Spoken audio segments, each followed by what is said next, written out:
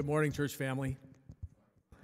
Great to see you all. Open up your Bibles to Genesis chapter 2, and let's bow our hearts in prayer.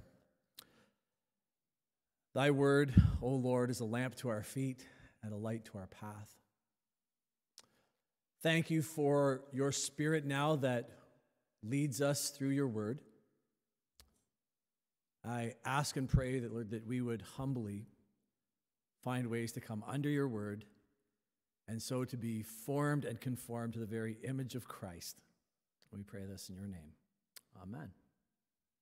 All right, we got a whole chapter to get through here, so let's jump right in. You have Genesis chapter 2 open in front of you. We're going to pick up at verse 4. You'll notice these first words that Moses wrote in this account. These are the generations of. Okay, in Hebrew, Toledot is the Hebrew for it, and you'll notice that as you read through Genesis, that this phrase, these are the generations of, occurs 10 times throughout the Genesis account. And it marks the beginning of a new part in the narrative, in a new part of the account. And so under God's inspiration, we realize Genesis chapter 1 is one account, and in Genesis chapter 2, we get a second account. Now, last week, we looked at the primordial, everything that happened from the beginning. This week, we're going to look at the beginning of history. Last week, in Genesis chapter 1, God created everything. Do you remember that? One mighty creative thrust. He created a mass of everything. And then he filled and framed that creation through 6 subsequent words. Do you remember that? And in this, we saw that God is the God who brings order from chaos. That's partly what we saw last week.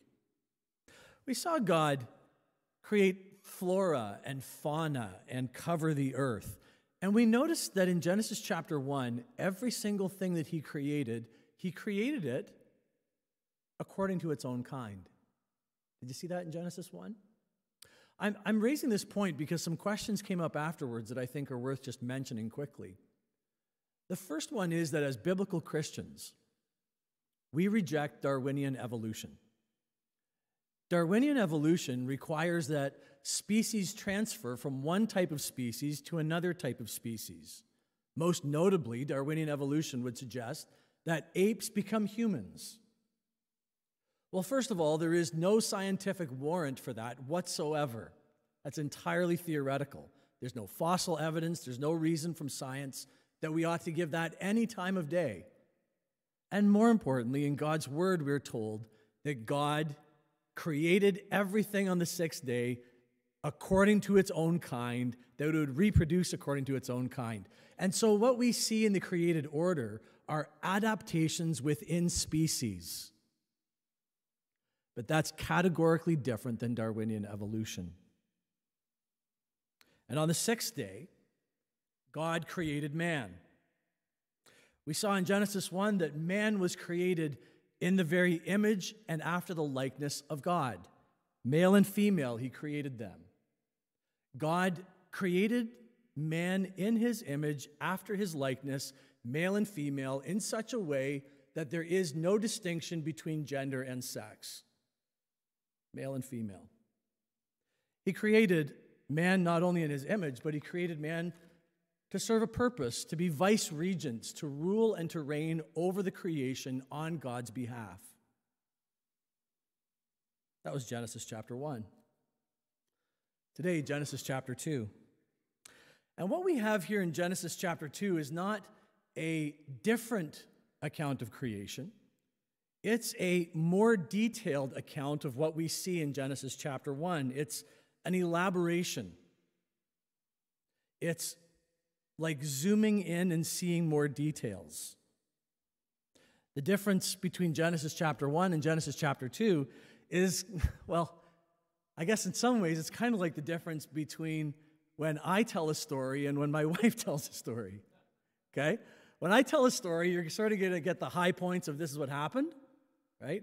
When Monty tells a story, she's going to tell you, and then she said this, and then he said that, and then she said this, and then this happened, and oh, did I tell you it was a sunny day? You're just going to get more detail. Same story, but more detail. And so today we're going to look at this detailed account in Genesis chapter 2. I want to pull 3 things out of it. Now today we're addressing the question, what is man?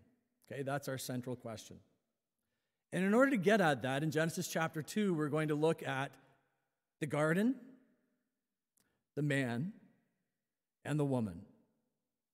So let's jump right in with the garden. Look at verses 5 to 14.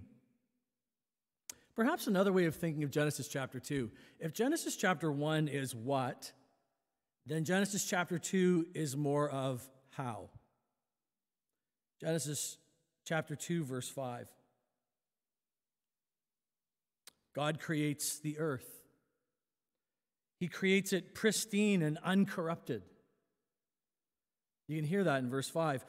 When no bush of the field was yet in the land, and no small plant of the field had yet sprung up, for the Lord had not yet caused it to rain on the land. When I hear this account and where I read it, my mind just goes to like images and pictures, and I kind of picture something like a scene from the movies Jurassic Park, before everything goes awry, right? God creates everything, and it's lush, and it's beautiful, and it's teeming with life, and you can just feel the creative energy in the air. That's what we're being dropped into in Genesis chapter 2, verse 5. But there's one big problem.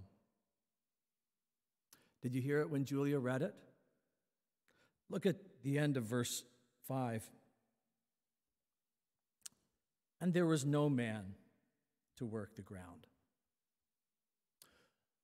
Now, this account in Genesis chapter 2 is in fact framed around 2 problems. The first problem is what we see here. God has created a good cosmos. He's created everything beautiful and pristine and perfect. But there's one issue. There's no one to work the ground.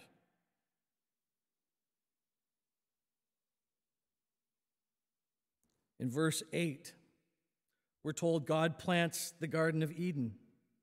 And the Lord God planted a garden in Eden in the east, and there he put the man whom he had formed. And out of the ground the Lord God made to spring up every tree that is pleasant to the sight and good for food. The tree of life was in the midst of the garden, and the tree of the knowledge of good and evil. God has created the earth. Now he creates a beautiful garden in the east.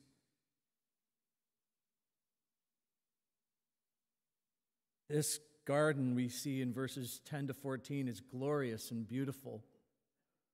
It's described there as having 4 rivers that flow into it and out of it. That's fascinating to me that 2 of those rivers I've never heard of, but 2 of them I recognize. Did you? The Euphrates and the Tigris? That locates this somewhere around what we would call modern-day Iraq, in that Fertile Crescent. And just as an aside, I love it when Scripture does things like this, gives specific times and places and mention of facts like this, because it prevents us from falling into that alluring trap of treating Scripture like a bunch of fairy tales that have moral lessons from which we can glean. The account that we see in Scripture, right down to the account of creation, is grounded in time and space. Like you can go home, open up Google Maps, and look at the Tigris and Euphrates River. That's pretty cool. This creation is described in Genesis chapter 2. This garden is so magnificent.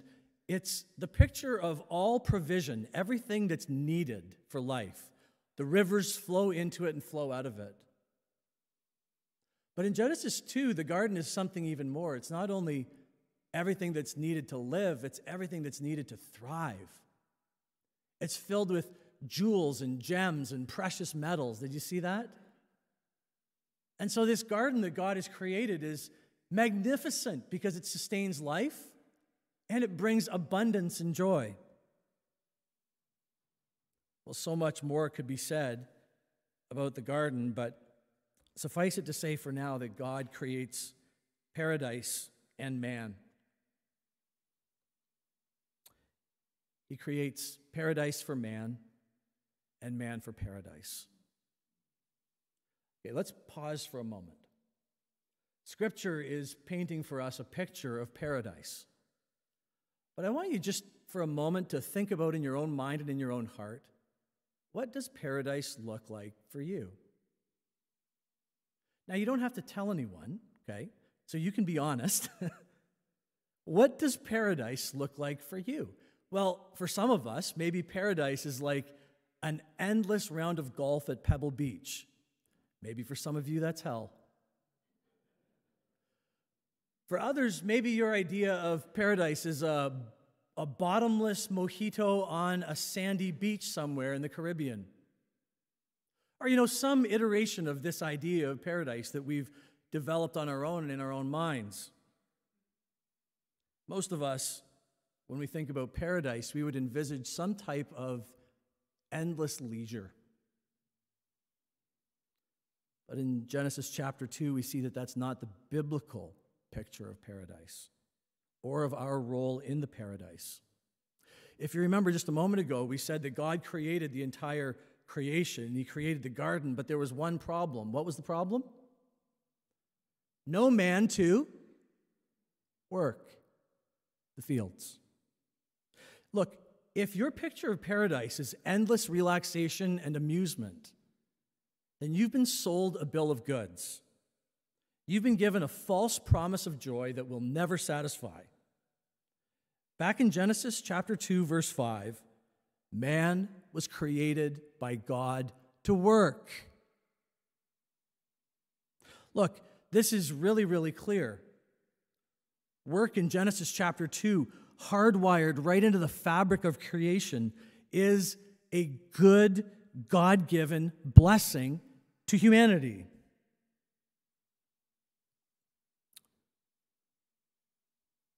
In one more chapter, the curse of sin will corrupt that work. Right? The curse that befalls man following man and woman's failure to trust in the word of God. Man is told, by the sweat of your brow you'll labor. Work is given as a good thing. The curse of sin corrupts it. Now, the curse that we live under with our work is that for every pound of effort we put in, we get a penny's result. Okay? But deeply and fundamentally, written right into the paradise, work in and of itself is from our good God. And look, you intuitively know that that's true.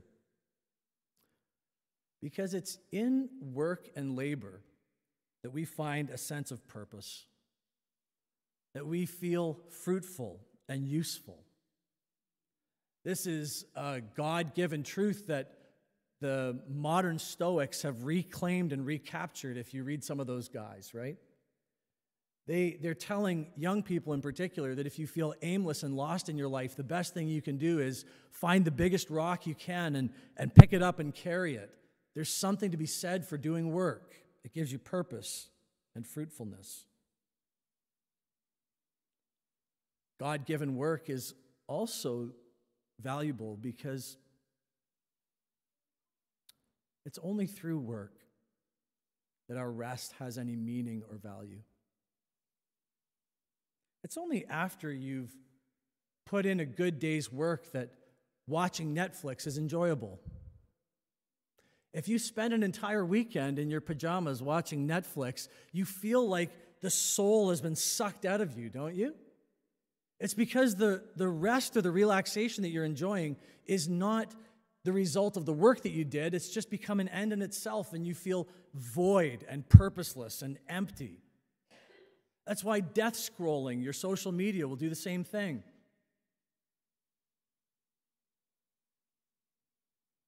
Endless amusement is only soul-destroying. I think that's one of the reasons that I struggled so much during the COVID restrictions. I found myself at home and, in so many ways, unable to work. And it left me feeling at loose ends and pursuing joy and pleasure in ways that were unhelpful and destructive. We as human beings need meaningful work. Then along comes secular society, and it perverts and twists this need for meaningful work into equal and opposite problems, okay? God gives us work. He gives us the capacity to work as a good gift from him. But Satan comes along and twists it in our modern culture in two different ways. The first way is manifested in sloth. This is a dominant cultural narrative that somehow finding ways to do the least amount possible is virtuous and good. Cutting corners. Happiness is to be found in sloth. That's what we're told. When in fact, we know from Scripture that hard work is where meaning and purpose is mapped into your life. Look, friends, if you're here today and you say, RD, I feel aimless in this chapter in my life. Well, let me encourage you to pray, to ask God, and to look for a purpose, to look for a job, a vocation, a calling, maybe even volunteering in some different way. I see this as plain as day, even in our congregation. We have some in our congregation who are retired. We even have some who are retired and octogenarians. God bless you. And some of those, now listen, I'm not going to name names because that would embarrass you, but we know who you are and you know who you are. You are shining examples of this because even in your 80s, even retired, you find purpose and meaning in serving other people as best you can. And as your pastor, I see the joy that that brings to your life. I see the blessing that it brings to your church family. Because God created us for work. And even if you're unable to work for whatever reason with your hands or physically, maybe you're at a place in your life where God is calling you to do the work of praying for others. To actually roll up your sleeves, get out a journal, make lists, and pray. Maybe that's what God's calling you to do. You need a purpose. That's the way God created man. I was sitting recently in a place, and I'm trying to be vague because I don't want to embarrass people, and I was sitting there with someone from our church, and I looked over as that person opened their little journal because they were going to take notes. And as they opened their journal, I saw a page flip over, and it said, "Prayer for Ray David, Monica, Matthew, and Kennedy." Praise God for people who, even late in life in retirement, find joy and meaning and purpose in rejecting the cultural value and supposed virtue of sloth and working, because that's what God made us to do. So that's one way that we get it wrong, right? Sloth. But the other way that we get it wrong is workaholism.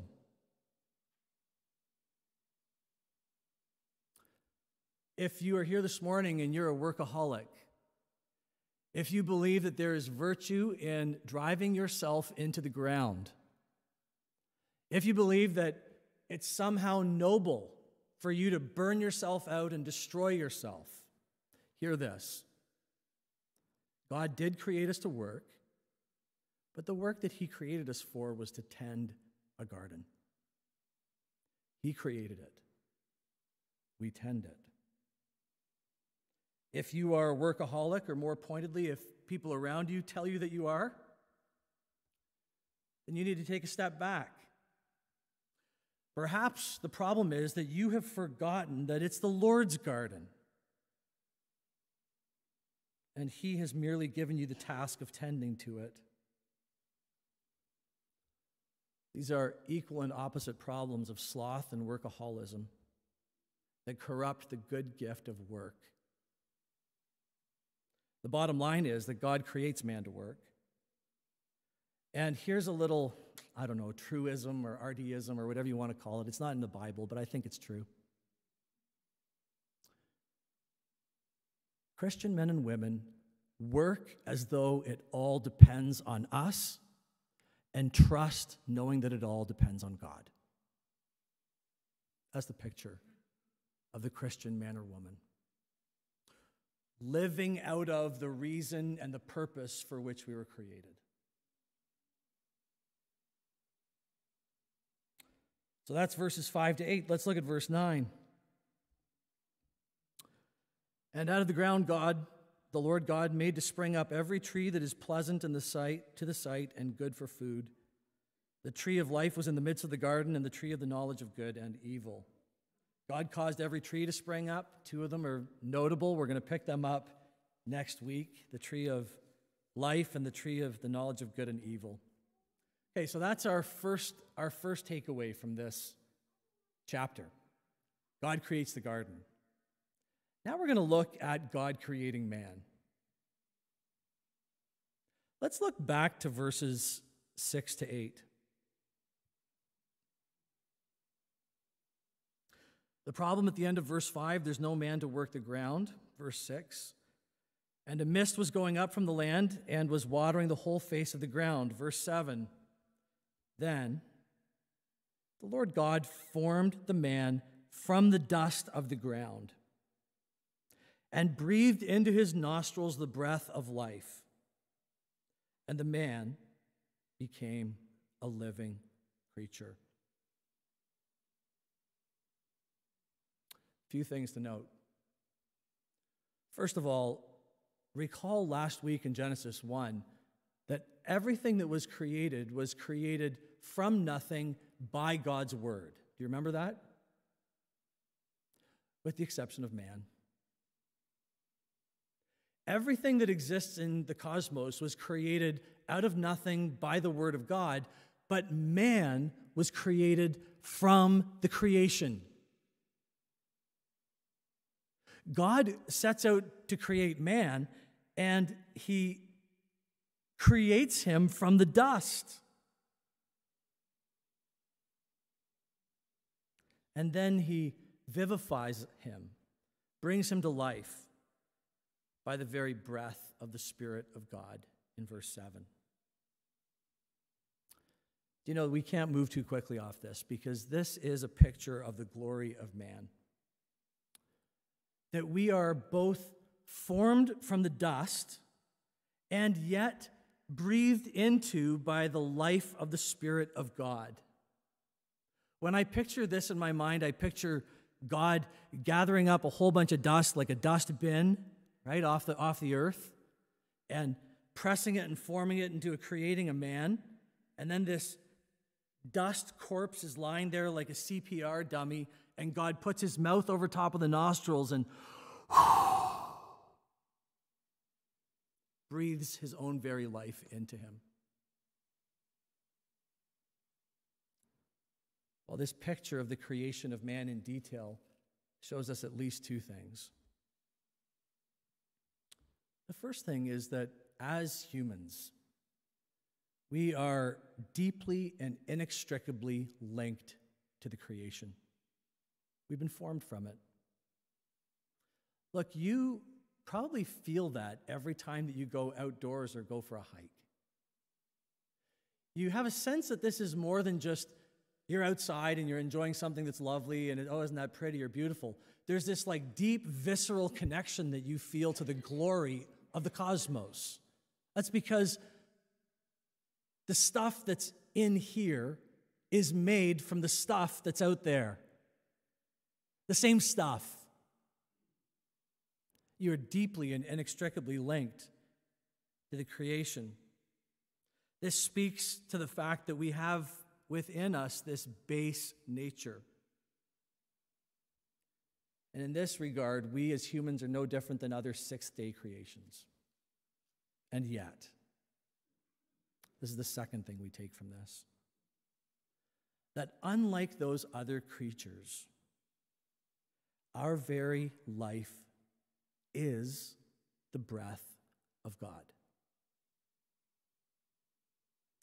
We have been created from the dust, and yet with God-like abilities. We are lowly and base, but we are lofty and godlike. This is the paradox of humanity. It's a paradox that wasn't lost on the psalmist, right? Thousands of years ago, when he wrote in Psalm 8, R.D. paraphrase, he said, "When I look at the heavens and the works of your hands, what is man that you are mindful of him, or the son of man that you visit him? Yet you made him a little lower than the angels, crowned him with glory and honor, and put everything in subjection under him." As humans, we are living, walking paradoxes because God forms us from the dust and breathes life into us. Such is man. Verse 15, God places the man in the garden. Verse 15, the Lord God took the man and put him in the Garden of Eden. To do what? To work it and to keep it. Verse 16, God then commands and says to the man, "You shall surely eat of every tree of the garden, but of the tree of the knowledge of good and evil you shall not eat, for in the day that you eat it, you will surely die."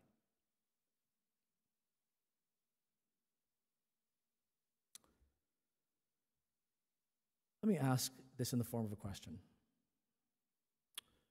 When God said to the man, to Adam, "You cannot eat of the tree, of the fruit of the tree of the knowledge of good and evil," was God somehow withholding something good from Adam? Well, the answer from Scripture is clearly not.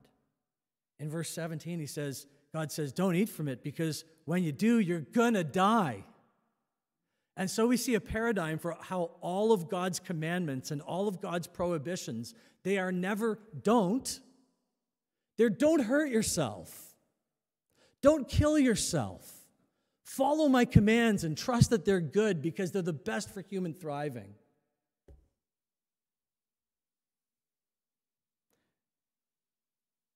God places him in the garden and commands him to eat from everything but one tree, because God is good and loves him. Okay, so God creates the garden. God creates man. The man is working the garden. He's in paradise. He's chilling. Things are good. But one more problem presents, and this is our second problem. Look at verse 18.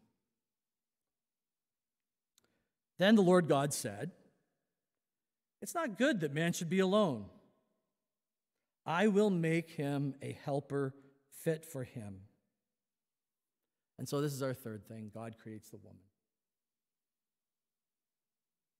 Now in verse 18, God notes that it's not good for man to be alone. And I can tell you that this is true not only because it's in Scripture, but also from firsthand experience. There were a couple of years when I was alone. And it's not good for man to be alone. It's profoundly lonely.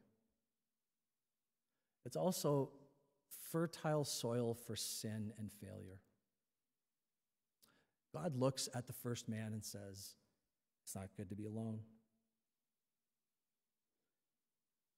Now, if you are here this morning and you find yourself single, let me just say that it's clear to us from Scripture and also just from heroes of the faith that while it's not good to be alone, there is a special calling and a special grace given to a select few that they could live their life alone in a way that allows them to serve the Lord uniquely in ways that they couldn't if they were with someone else. It's a hard path, but God will grant you the grace to do it if He's called you to it.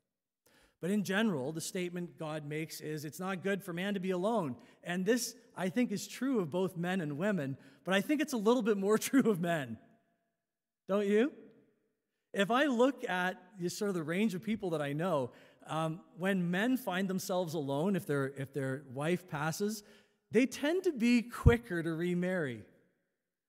Women will either take a much longer time or not marry at all because they're just tired of looking after the guy. But generally speaking, the principle that God sets out here is He looks at the man and He says it's not good for man to be alone.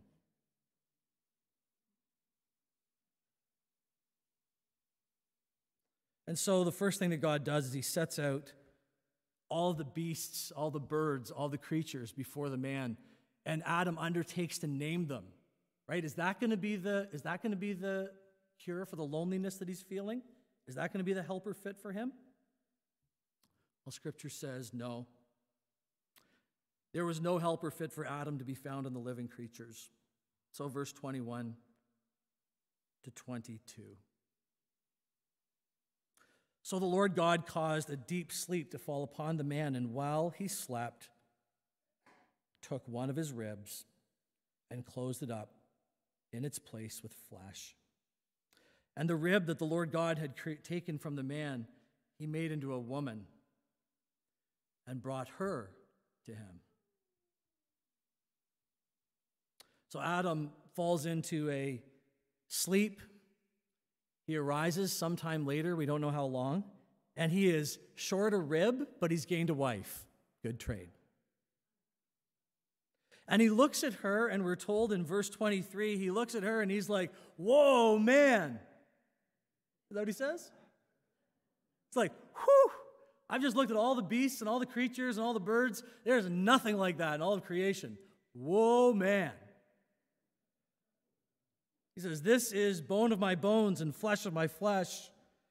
She shall be called woman because she was taken out of a man. I want to pull a couple of things out of this before we close. The first one is that God created both man and woman, male and female. He created man from the dust and woman from the rib of the man. God, in Genesis 2, we are told, created two genders that are inextricably tied to those same sexes because they're rooted in the created order.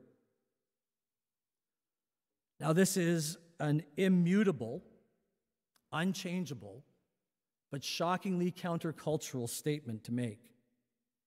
That's the first thing. The second thing is, God created man from the dust and woman from man. Now, in so doing, God created them as two distinct creatures, part of one species. They are distinct because they have different origins. Okay? Both were created by God. One comes from the ground, the other one comes from the man. That's what we see in Genesis chapter 2. And so it is a clear biblical truth that God creates male and female, man and woman, and he does so in such a way that they are equal recipients of his grace in creation. Equal and different. God creates man and woman different in ways so that they would complement one another.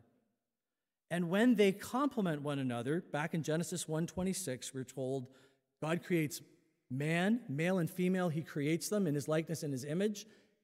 And when they come together as equal and different, together, they express the very image of God.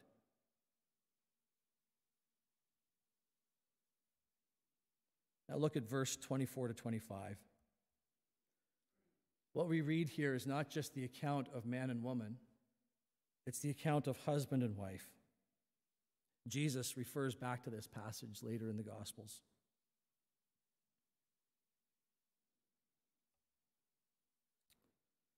And if you, as a Christian man or woman, faithfully read through the Scriptures, Old Testament and New, you will see this truth reinforced time and again. That God creates man and woman equal and different. He creates us equal, but asymmetrically with different roles both in the home and in the church. And that only makes sense because the church is just the household of God. And we, as Christian men and women, we look at the way God has ordered maleness and femaleness, equal but with different roles, and we behold it as beautiful. Every time you see a household that is structured around male, female, equal and different, you behold something as beautiful as creation itself. It is the God-given role of the husband to take responsibility for and to lead his home in godliness. It is the God-given responsibility of the wife to help her husband and to submit to him in godliness as he loves her as Christ loved the church and gave his life for her. Okay, no one's throwing anything at me yet.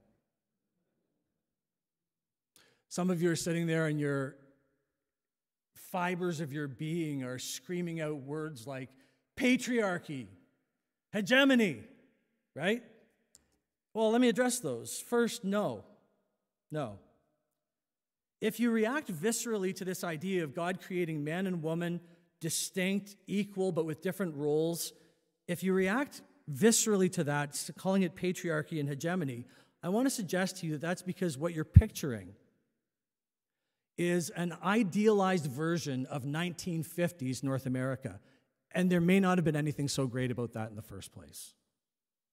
That's not what Scripture has in mind.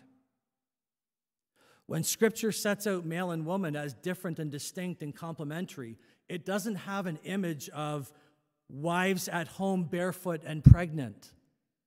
That's not it. Look, I'll give you a personal example.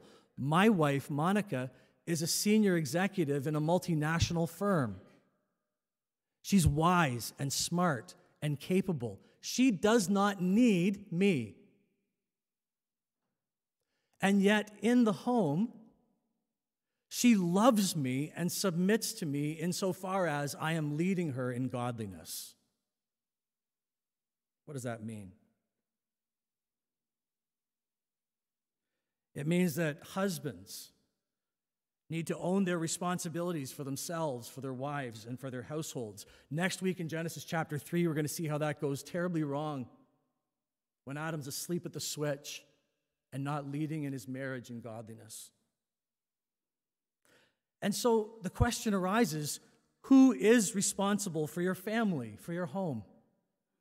Well, men, husbands, you are before God. The thing that I often tell young men who come for counsel is this: not everything in your marriage or in your household is your fault, but everything is your responsibility. Men and women created different and distinct before God with different roles. Men called to tenderly and lovingly self-sacrifice and lead their wives in godliness. Men called to initiate and take responsibility for their wives and for their homes in godliness. Women lovingly helping in ways that are fit. Well, that's the first response to the accusation of patriarchy. It's not that. The second, perhaps you would reject this biblical truth because you would say things like, well, the Bible is an ancient document. It was subject to the cultural norms of its day, and the cultural norms of the day were patriarchal. Again, I'd say no. We have to see this relationship between man and woman as equal, distinct, and different, as rooted in the creation and then reinforced throughout the New Testament. Jesus and Paul in particular reinforced this. So again, you'd say, yeah, but RD, Jesus and Paul, they were subject to their times. And the answer is, of course not, right? They weren't. There are clear examples throughout Scripture. I'm not going to take time this morning to go into them, but we can talk after if you want. There are clear cases in Scripture where the cultural norms of the day were anti-gospel and anti-truth, and Jesus and Paul stood up against them and blew them up because they weren't true. Jesus, Paul, the New Testament, and the Scriptures are not patriarchal. They are not tied to the culture of their day. This is the way God created man and woman, that they would be equal and different and come together in ways that complement one another and express the image of God. So God creates man from the dust. He creates man responsible for the care and nurture of the woman that he created from his rib. And her job is to love him by helping him. This is formed right into the warp and the woof of creation. Good creation. Uncorrupted creation. Note, this is before the fall. And it's done so by our good God. Because it's beautiful. And it's the best for human thriving. How many times have I seen marriages rescued when husbands self-sacrificially begin to love their wives and lay down their lives for them and lead them in godliness? And women, what woman wouldn't tuck in under that? It's beautiful and it's lovely. Bible commentator Matthew Henry wrote this of Genesis chapter 2. Feel this. He said, "Women were created from the rib of man to be beside him, not from his head to top him, not from his feet to be trampled by him, but from under his arm to be protected by him, near to his heart to be loved by him." Men of St. George's, behold your wife, the woman that God has given to you. In a time when you are distracted by so much, the tendency is to shirk your God-given responsibility of caring for her. You're told things like she is her own responsibility, and so when you see her struggling, you dismiss it. You're like, well, you better figure that out. Or worse yet, you look at her struggling and you blame her for the impact that that has on your marriage and your household. Well, we're going to see that in Genesis 3 too. Adam blaming the woman.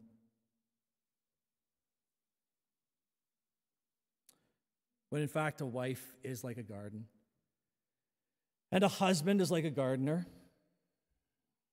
Men, if you don't like what you are getting out of your garden, pay attention to how you're tending to it.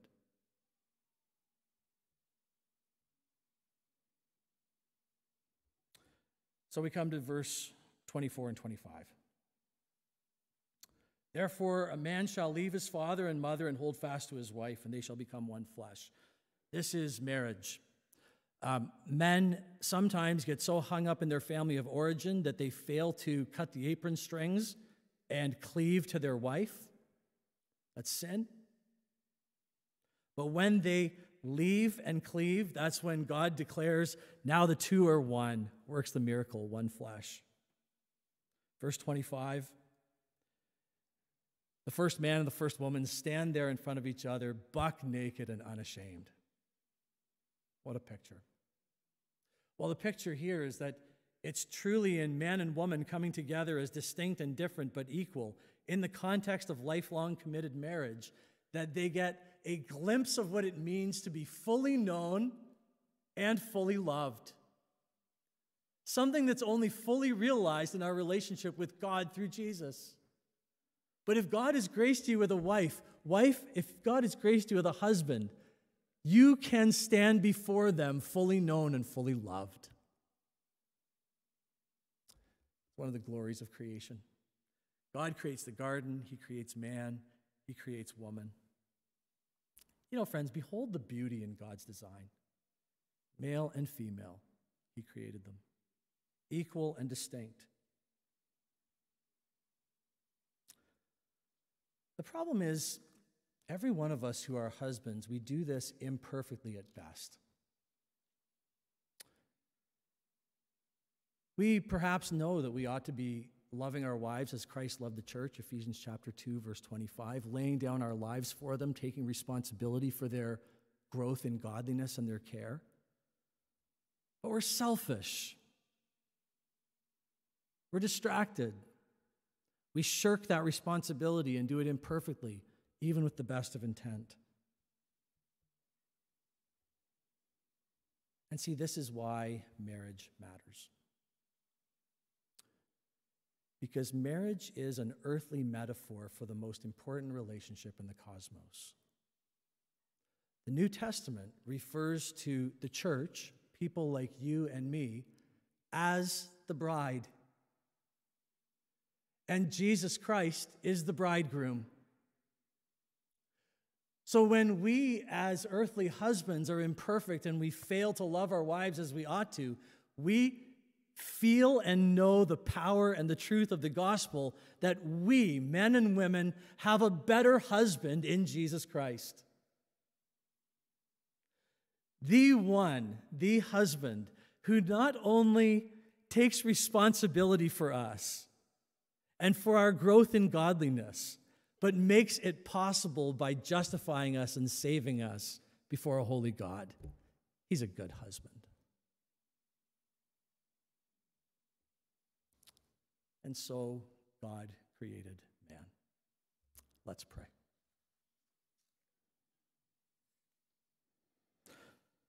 Father, we thank you that your word abides. That at times where there's so much noise and competition going on in our minds and in our hearts for truth, that we as Christian men and women come back to your word. And our minds and our hearts are recalibrated around truth.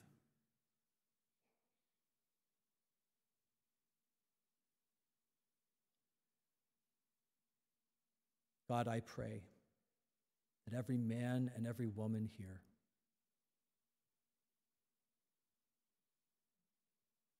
would seek to love and serve you by loving and serving their spouse, if they have one. And that no matter our marital status, that we would rest in this great promise that we are a bride who is well loved by our husband, Jesus Christ. Amen.